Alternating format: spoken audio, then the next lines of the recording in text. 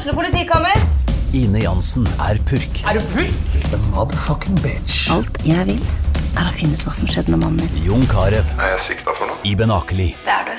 Ole So, Lars Berrum og Big Daddy Karsten. Hvem sin side du på egentlig? Annette Hoff, Tone Danielsen. Kommer du fra Afrika? Jørnis Josef. Nesten kløfta. Trond Espen Seim. Det er synd å si det, men det var feil mann som døde. Purk. Premiere tirsdag på TV2 Play. Dyrisk desember med podcasten Villmarksliv. Hvorfor sparker elg fotball? Og hvor ligger hoggormen om vinteren? Og hva grunnen til at bjørnebinna har seg med alle hannbjørnene i området? Svarene på dette og mye mer får du i podcasten Villmarkslivs julekalender Dyrisk desember, der du hører på podcast.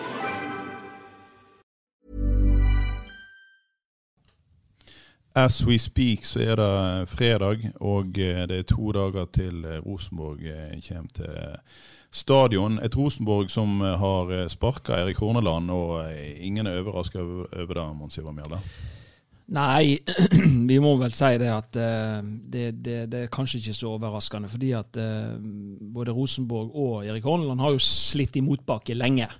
Man skulle på en måte overta etter Kåre Ingebrigtsen og Erik Hoftun, og man skulle på en måte ta Rosenborg videre, man skulle utvikle sånn at man kunne få både suksess både i Norge og i utlandet.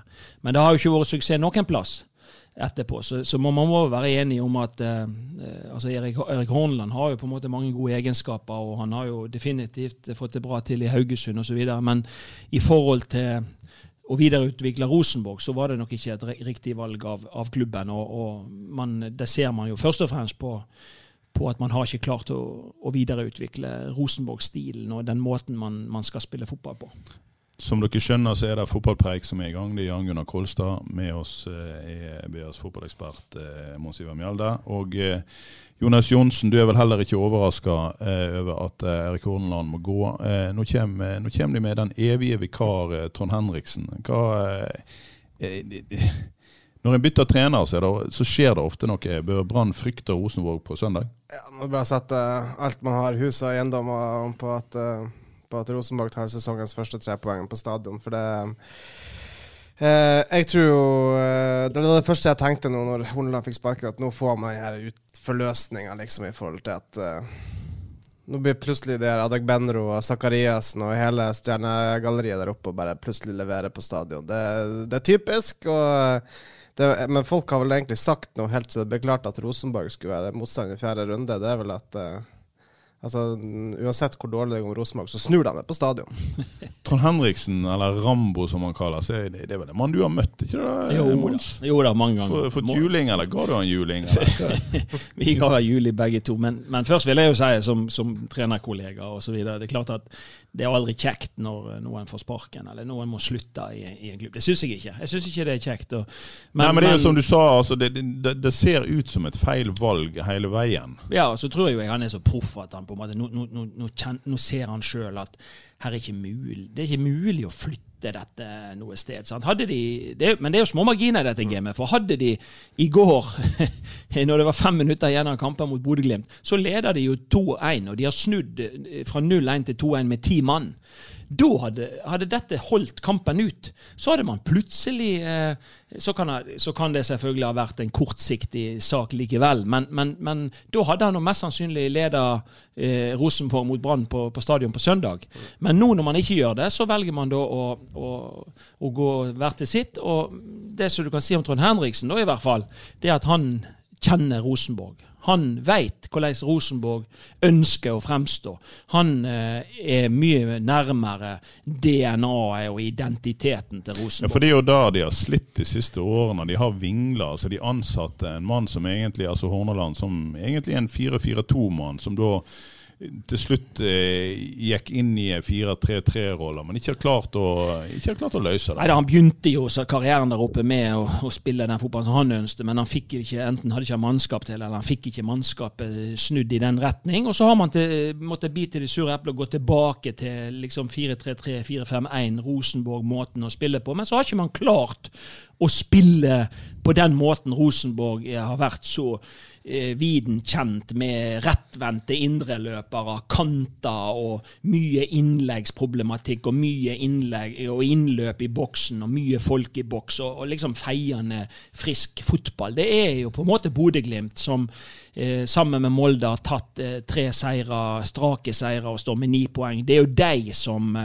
de og Odd på sitt beste jo på en måte de som nærmest slik Rosenborg ønsker å fremstå. Så jeg tror det helt riktig nå av Rosenborg å gå tilbake igjen til røttene sine. De nødt til å finne seg en trener som har den 4-3-3 rosenborgske dynamikken i ryggmargen, og for det og så må man gjerne skifte ut noen spillere, hente spillere da konsekvent til den måten å spille fotball på. Da blir du bra igjen. Det er jo litt sånn her, altså, det har jo Horneland har jo vært veldig involvert, kan man si. Han var jo tidlig etter det tapet mot Molde og ville ha et møte. Det var han som kalte inn til det møtet, og jeg tror det like mye han som har trekt seg som at det han som har fått sparken liksom, akkurat nå. Jeg tror han har innstilt at det her går ikke. Men det klart, jeg stiller jo også spørsmål med for eksempel spillergrupper. Altså, en ting jo at Rosenborg har tapt og ikke...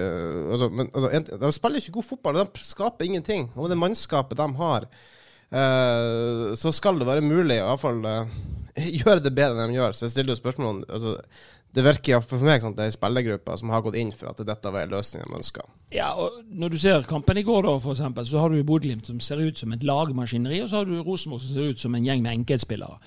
Og det ser ut for meg som at en god del spiller med håndbrekke på. Og da får man ikke dette til. Og har man ikke 100% tillit, eller har man ikke 100% tru fra en spillergruppe, så får du ikke dette til, uansett hvor mye du prøver som trener. Så jeg tror nok det at det har vært mange ting som har virket inn, og ikke minst inngangen, det at publikum var så misfornøyd med at de sparket de forrige trenerne. Det var ikke noe god inngang for... Det var samme inngang som jeg hadde i Åsane etter Kjetil Knudsen, og det var ikke noe bra inngang. Nei, og det må jo etter hvert stilles enda større spørsmålstegn enn før med Ivar Koteng. Hva det han styrer på med der oppe? Altså, han egenrådig, og han har gjort veldig mye de siste årene. Da.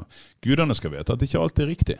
Ser jo ut for meg som at det mye fotballkompetanse med Rune Bratseth og andre i dette styret i Rosenborg, men virker på meg som at man har tatt noen sånne egenrådige løsninger men man har nok tatt de for at man trodde at det var til det beste for Rosenborg, men så har man gjort det, og så ser man nå fasiten at man har ikke blitt noe bedre, og da jo eneste muligheten å finne på noe nytt igjen. Det som har vært sagt av folk som kjenner Rosenborg enda bedre enn vi gjør, det at Koteng lever veldig på den her 90-tallstida, altså da Rosenborg var i Champions League hvert eneste år og håva inn penger, og kanskje ikke hengt med utviklingen i forhold til at altså, for små land som Norge så har det blitt betydelig vanskelig å komme til Champions League, og altså det å komme til Champions League i et norsk lag, slik situasjonen i dag, det er jo som norske landslaget skulle ha vunnet, ikke VM, men kanskje EM. Altså, det jo nesten slik. Det vanskeligere enn Rosenborg herjer, det noe helt sikkert. Ja, men det jo klart, og hvis du ser noe på Rosenborg, man kan jo gjerne si det at jeg tror jo ofte det at Rosenborg skal være med der oppe, det noe sånn historisk betinget, men jeg ikke sikker på at, jeg tror de har sovet litt grann i timen i forhold til, det andre lag som nå Molde og Bodø/Glimt, de har på en måte rigget seg på en bedre måte. De ser friskere ut, de har masse ungdommelig pågangsmot, de spiller god fotball. Rosenborg, de har en del som begynner å bli eldre. Det ikke feiende frisk fotball, og det ikke det langt mellom de som har den voldsomme spisskompetansen i det Rosenborg-laget. Så jeg tror at det må utskiftning til, og i mannskapet, for at de skal komme tilbake på toppen. De henter veldig masse navn, altså, hvis du ser. Ja, det masse navn, og de har en historikk. Men jeg stiller meg spørsmål ut ifra det du ser, og det det som fasiten. Hva det du ser, og hva det du har sett i de 3 første kampene? Jeg har sett mye Rosenborg, og det tungt, og det tregt, og det ikke den gjennombruddshissige fotballen som de ønsker å stå for, og det helt fortjent at de ligger der de ligger. De har vel ikke plukket mer enn 1 poeng. Og det etter 3 kamper, så ikke det godt nok for et lag som skal kjempe om serietittel. Nå vel allerede 8 poeng bak Molde. Ja, og det et knalltøft å ta igjen. Men la oss snakke litt om Brann. Herregud. 2 ganger 7 timer I bil på deg på var det onsdag eller torsdag? Ja, det var opp onsdag og så ned torsdag, og så var det fotballtrening I går kveld. Og jeg merket godt det 14 timer. For å si det sånn, de har kiosker på ferien, altså det regner med du overlever. De var jo stengt! De jo koronastengt! Det helt... det krise. Nei. Det var tøft. Nei, det var for så vidt greit, det var... Fin tur, godt vær og nydelig. Det jo nydelig å kjøre den strekningen med vår flotte norske natur. Det ikke noe å si på det. Men det var ikke nydelig da Brann presterte I første omgang der, Måns? Nei, men hvis vi skal liksom summere opp etter 3 kamper, så har man 7 poeng. Og man sånn snittmessig så man jo I rute til noe som veldig bra. Man har på en måte spilt 3 kamper, man har vært 2 ganger på bortebane I Haugesund og I Ålesund. Jeg synes ikke det at Brann har glittret hele veien I det de har prestert, men de har vært god nok til å slå Haugesund I Haugesund. De har vært god nok til å slå Viking solid etter hvert på Brann stadion, og så var de med. Jeg synes jo de var hakket bedre enn en sånn summa summarum, og kanskje hadde de største mulighetene og fleste mulighetene I Ålesund også, men man startet kampen veldig tregt og dårligt, og så var det jo sterkt å komme igjen fra 0-1 til 2-1, og så ser vi, synes jeg, litt svakhetene med et midtforsvar med Bismar og Vega foran på det fine 2-2-målet til Ålesund. Altså, da går det litt for fort for de, og de litt grann ute av posisjon, og så de sjakkmatt, og så kommer han alene med Jeg synes jo Brann var veldig opptatt av å snakke om at det var bra Ålesund-spill. Jeg jo fullstendig uenig. Jeg synes jo det forferdelig opptreden av Bismar Acosta, som bare, altså han har jo kontroll på løpet. Han slapp det bare. Han gidder ikke følge det. Han litt feil posisjon. Akkurat det samme som skjer på 2-2-skåringen I går. Tore Reginiussen litt I samme posisjon som sover bitte litt grann I posisjonsspillet sitt I forhold til å slippe spissen mellom seg der. Ja, for det lett å forestille seg, altså nå skulle de jo ha et bytte, og da var det foran som skulle ut, men altså, det skulle ikke så mye friske bein eller en eller annen aksjon til for å forhindre det 2-2-målet. Det ser fint ut når de sklir igjennom, men det skal ikke... Nei, men det litt på posisjon, og så det litt på manglende tempo, som gjør at sånn blir det. Og så tenker jeg at men Brann har fått de har fått den starten og en ting som liksom gleder meg veldig da, i starten av sesongen, det må jeg bare si, det denne nye regelen om at man kan bytte 5 spillere. Jeg må si at det har vært et mareritt for oss trenere å reise rundt I Norges land med 18 spillere I troppen. Og så vet du at det kun 3 stykker som får lov å komme. Det vel bare midlertidig. Ja, det bare midlertidig, men jeg tar til ordet for at jeg mener at det såpass mange positive ting ved det, at jeg hadde håpt at de hadde vurdert dette videre. Det jo kun for korona. Men tenk deg da, du reiser rundt med 18 mann. Hvis du vet at det enhver tid at det 5 stykker som kan få lov til å komme inn på I løpet av kampen, så det jo mange flere som føler seg viktig for virksomheten, som får delta. Dette jo I spillerutviklingsøye med veldig positivt. Og dette vil jo gjøre også at du kan mest sannsynlig slippe til mange flere unge spillere på dette nivået. Og trenerne har jo flere kort på hånd når de skal vende et kampbilde og så videre. Og du ser sånn som Brann med den gode troppen de har, at de får da vet hele tiden at det 5 stykker som kan få lov å være delaktige I løpet av kampen. Det var første gangen nå at han brukte alle 5 bytter, Lars Arne. Så det jo, men jeg jo helt enig med Måns at det gjør det jo lettere for Lars Arne Nilsen akkurat nå I forhold til å holde flere spillere fornøyd. For hvis du ser på første kampen der, altså Markus Menert og Kristian Egen Rismark får ikke plass I troppen en gang. Neida, men det blir sutring det der, sant? Og skaderisikoen, den vil jo... Altså, du trenger ikke drive rovdrift på spillere når kampprogrammet så tøft, sant? Så mange positive ting tenker jeg I forhold til dette. Men det som jeg var inne på I sted, for jeg sikker på at, altså jeg ser bare at jeg tror Rosenborg, eller jeg ganske sikker på at Rosenborg bør vinne på stadion på søndag, og det 3 grunner seg. Det enkle grunn til at jeg synes ikke Brann spesielt bra. Altså, de har til nå faktisk møtt de 3 dårligste lagene I Eliteserien. Det må vi bare ta til oss med en gang. Altså, det ikke noen gode fotballag Brann har møtt til nå, og det viser tabellen også. Jeg veldig spent på når man nå får et litt friskt Rosenborg, som jeg Gunnar var inne på, med litt sånn ny energi og sånt. Og så vil nå de tøffere oppgavene komme nå fremover. For det skjer det, altså det om ikke stygge ting, men altså så på 1-0-skåringen til Ålesund, så står det jo Komsom som står I nærheten, han står jo bare glor på at... Så har du Daniel Pedersen også, som mer opptatt av ballwatching, sant? Og så får på en måte den omtrent eneste Ålesund-spiller som I feltet, omtrent. Han får utrolig mye tid, sant? Ja.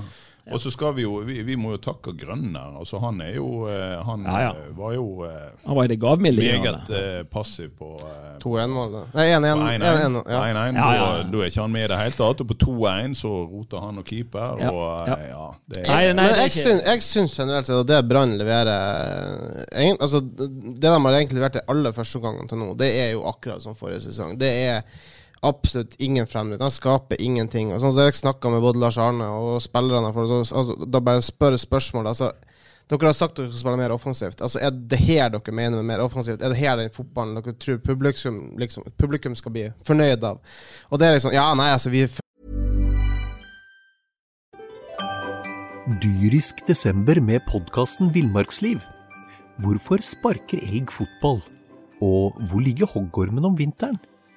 Og hva grunnen til at bjørnebinna har seg med alle hannbjørnene I området? Svarene på dette og mye mer får du I podcasten Villmarkslivs julekalender Dyrisk desember, der du hører på podcast. Jeg føler jo at vi gjør en god kamp I dag og har kontroll. Ja, kontroll.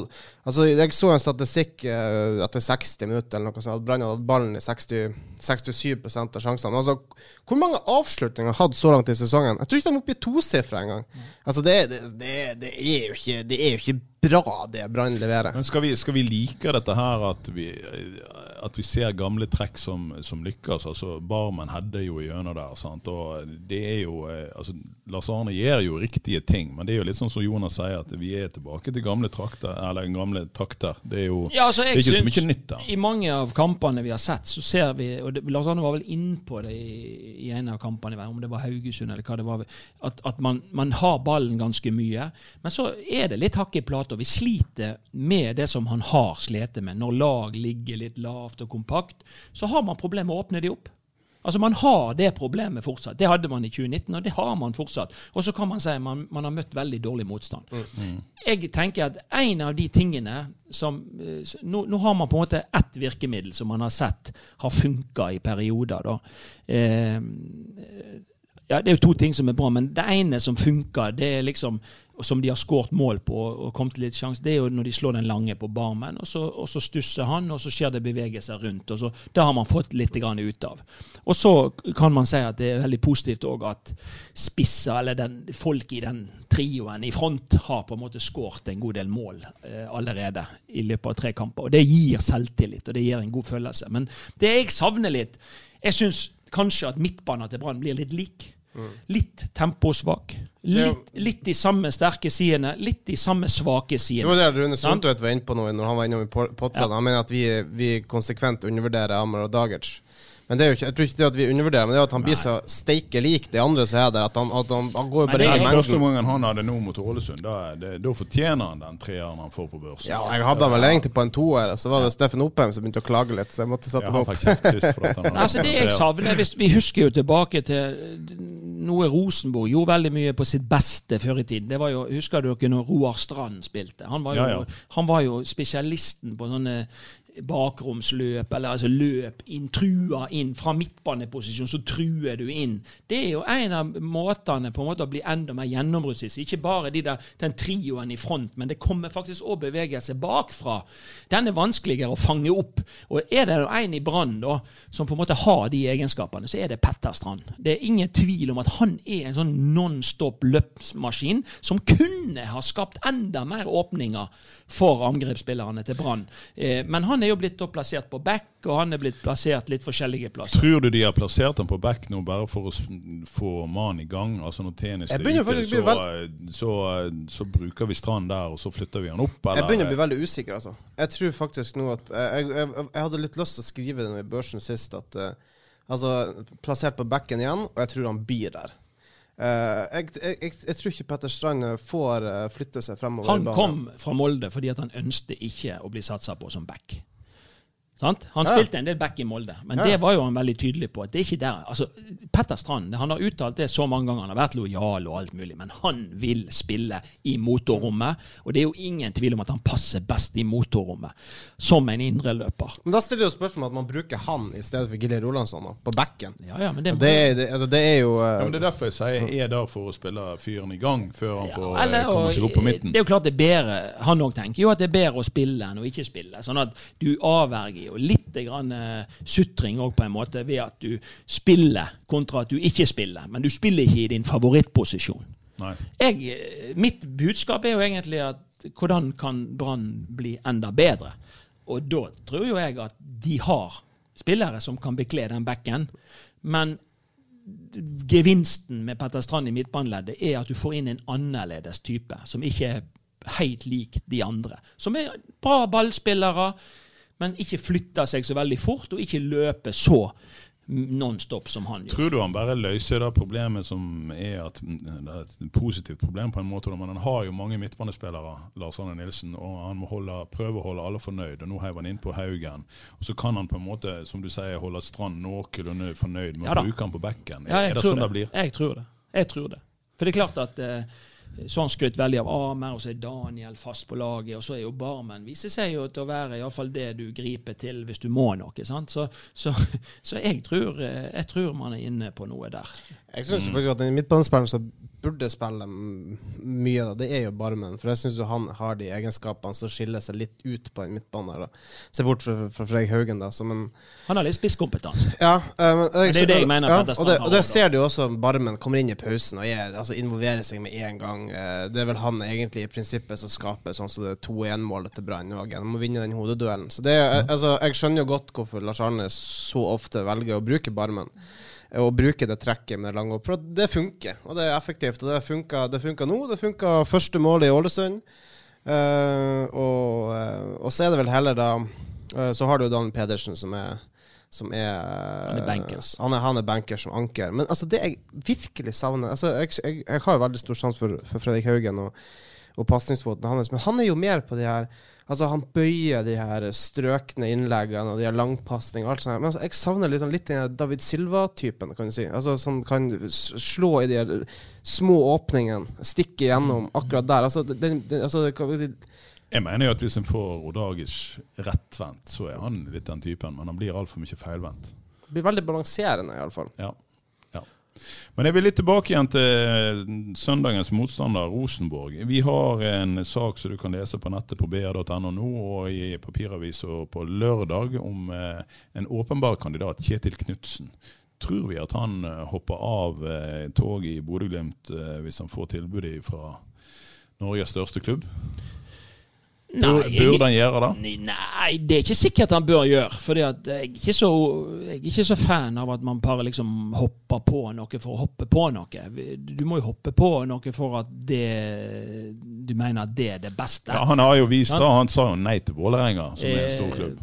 Ja, og det mener han har baller, han har vist det, og han kan gjøre det igjen, fordi at det ikke sånn, det samme, han jo blitt spilt inn I Brann og så videre. Det klart at jeg tenker litt sånn at Kjetil Knutsen, han har gjort en kjempegod jobb I Bodø/Glimt. Altså det noe der de har fått til, men Bodø/Glimt ekstremt lojale mot det de skal stå for. De kanskje det laget... Ja, men nå lengter jo Rosenborg etter å igjen bli lojale. Kan ikke han gå inn og gjøre det der? Ja, men jeg tror jo det at han kan komme ned til Rosenborg og kopiere på en måte Glimt-måten å spille på.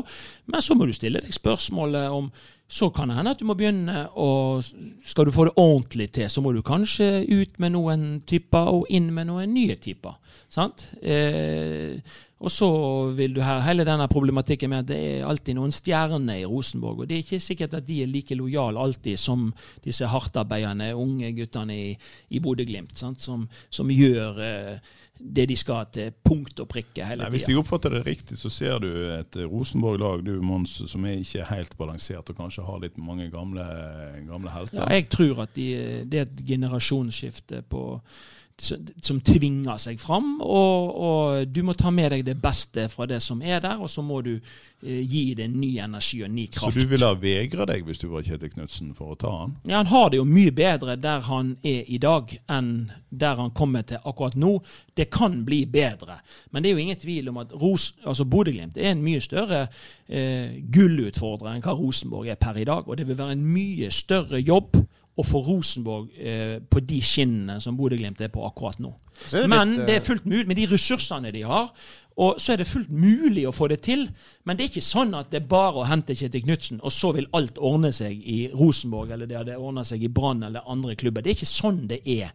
Det er mange flere mekanismer som rår i dette her selskapet. Men det er klart, han har vært og besøkt Eggen, har jeg lest denne plassen, og det er jo en god begynnelse. For det er klart at han, der sitter jo på en måte, og det har Horneland også, så det er jo ikke bare å reise på besøk til Eggen, og så spiller Rosenborg sånn som de skal. Du skulle jo tro at spillerne som er i Rosenborg har den stilen så under huden at de omtrent skulle kunne ha spilt det uten trener.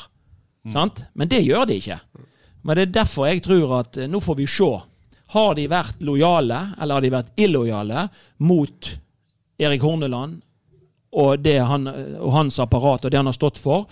Det svaret får vi på søndag. For det at hvis Rosenborg etter bare å ha skiftet trener går ut på Brann stadion og ligner mye mer på seg selv, og spillerne plutselig løper en del prosent mer, så er det jo et eller annet her som har lagt. Da har vi svaret på hvorfor det. Spiller de akkurat det samme, er det akkurat likt igjen på søndag som det har vært nå, så er det jo dypere liggende problem i Rosenborg. Altså, du husker jo Horneland havnet på kant med Pål André Helland nesten med en gang.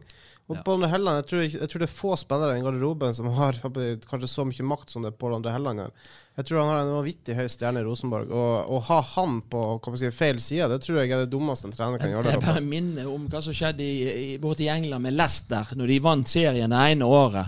Og når du så det andre året de ikke ville løpe for treneren, men en gang treneren var vekke, så løptes det, og det fightes, sant? Sånn at det er noen sånne menneskelige mekanismer som rår i en del klubber, og da er du sjanseløs som trener. Så vil jeg bare si sånn som Kjetil Knutsen, jeg synes det er gøy, altså meg som Tromsømann, jeg må innrømme at jeg synes det er gøy med det Kjetil Knutsen forteller i Bodø/Glimt, og jeg er helt sikker på at Kjetil sikkert innser på et eller annet punkt at Bodø/Glimt er jo faktisk en kandidat til å kunne ta gull, for såpass god synes jeg faktisk de er. Ja.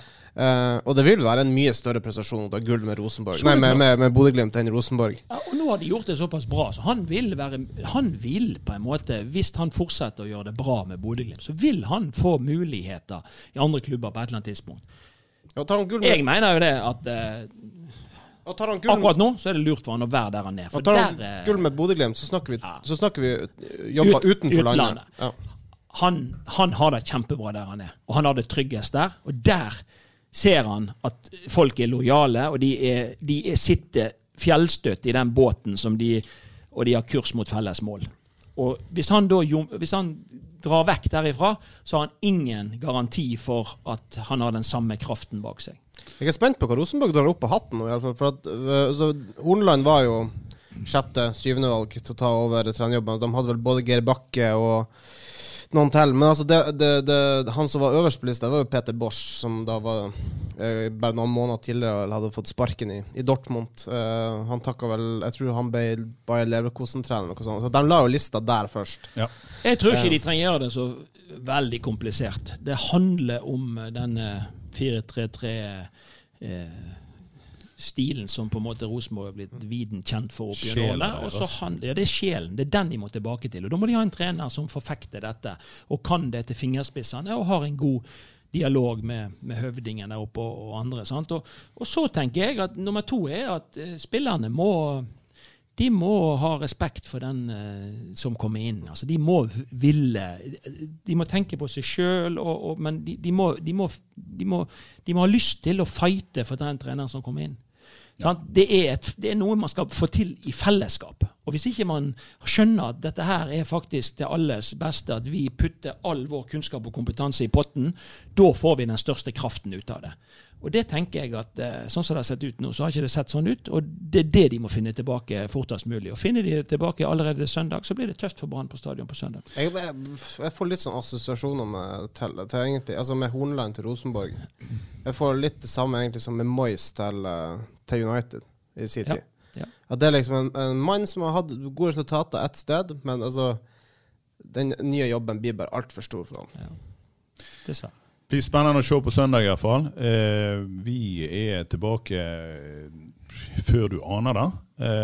Du skal abonnere på Fotballpreik i Podbean, iTunes, og der du henter dine podcaster. Og vi er veldig spent før søndagskamp. Er ikke vi, Ramonsen? Veldig spent. Men det er jo gøy. Det er jo kjekt at vi har fått i gang fotballen. Det er rart å se fotball uten tilskuere, men og vi ser det er noen lag som har fått en veldig god start, og det er Bodø/Glimt og Molde med 9 poeng, og så kommer vel Brann og Strømsgodset med 7, og så er det faktisk noen lag som Sarpsborg har 0, altså, og noen få lag som har 1 poeng, og Rosenborg er 1 av de. Så det blir veldig spennende på stadion på søndag å følge med, og nå tenker jeg at vi får, vi er jo litt sånn usikre på, Brann har gjort jobben i de 3 første kampene, men vi er litt usikre på hvor god motstand de har møtt.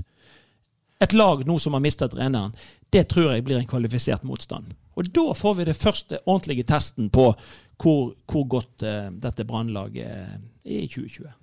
Følg med, alt ligger på ba.no. Vi snakkes plutselig. Takk for i dag.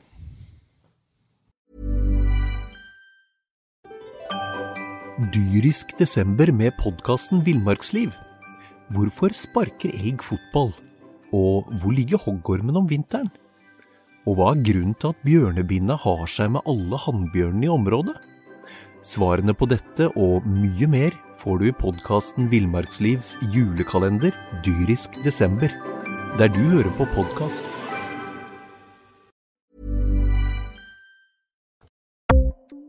Ukens annonsør er HelloFresh. HelloFresh er verdens ledende matkasseleverandør og kan være redningen i en travel hverdag. Mange av oss har nok vandret i butikken både sultne og uten en plan for middagen, som ender med at vi går for de samme kjedelige rettene gang på gang. Middag burde være dagens høydepunkt. Som HelloFresh kan du nå velge mellom 25 ulike retter hver eneste uke, eller få HelloFresh til å sette sammen menyen for deg. Dette gir deg muligheten til å prøve nye og spennende retter alene eller sammen med familien. Du velger antall porsjoner og får alt levert på døren på et tidspunkt som passer for deg. Oppskriftene er enkle, og maten er lett å lage både for store og for små. Ved å få alt levert hjem får du også mer tid til å dele matgleden med familie og venner. Kanskje det frister med asiatiske tacos eller greskinspirert kylling? Da kan jeg anbefale deg om å gå inn på hellofresh.no. Her kan du bruke koden FOTBALL og få opp til 1779 kroner i rabatt på de første 5 matkassene hvis du ikke har prøvd HelloFresh tidligere. Du kan også bruke rabatten hvis du har vært kunde og stoppet abonnementet ditt for 12 måneder siden eller lengre. Gå inn på hellofresh.no og bruk koden FOTBALL. Har du et enkeltpersonforetak eller en liten bedrift? Da er du sikkert lei av å høre meg snakke om hvor enkelt det er med kvitteringer og bilag i Fiken. Så vi gir oss her, vi. Fordi vi liker enkelt. Fiken, superenkelt regnskap.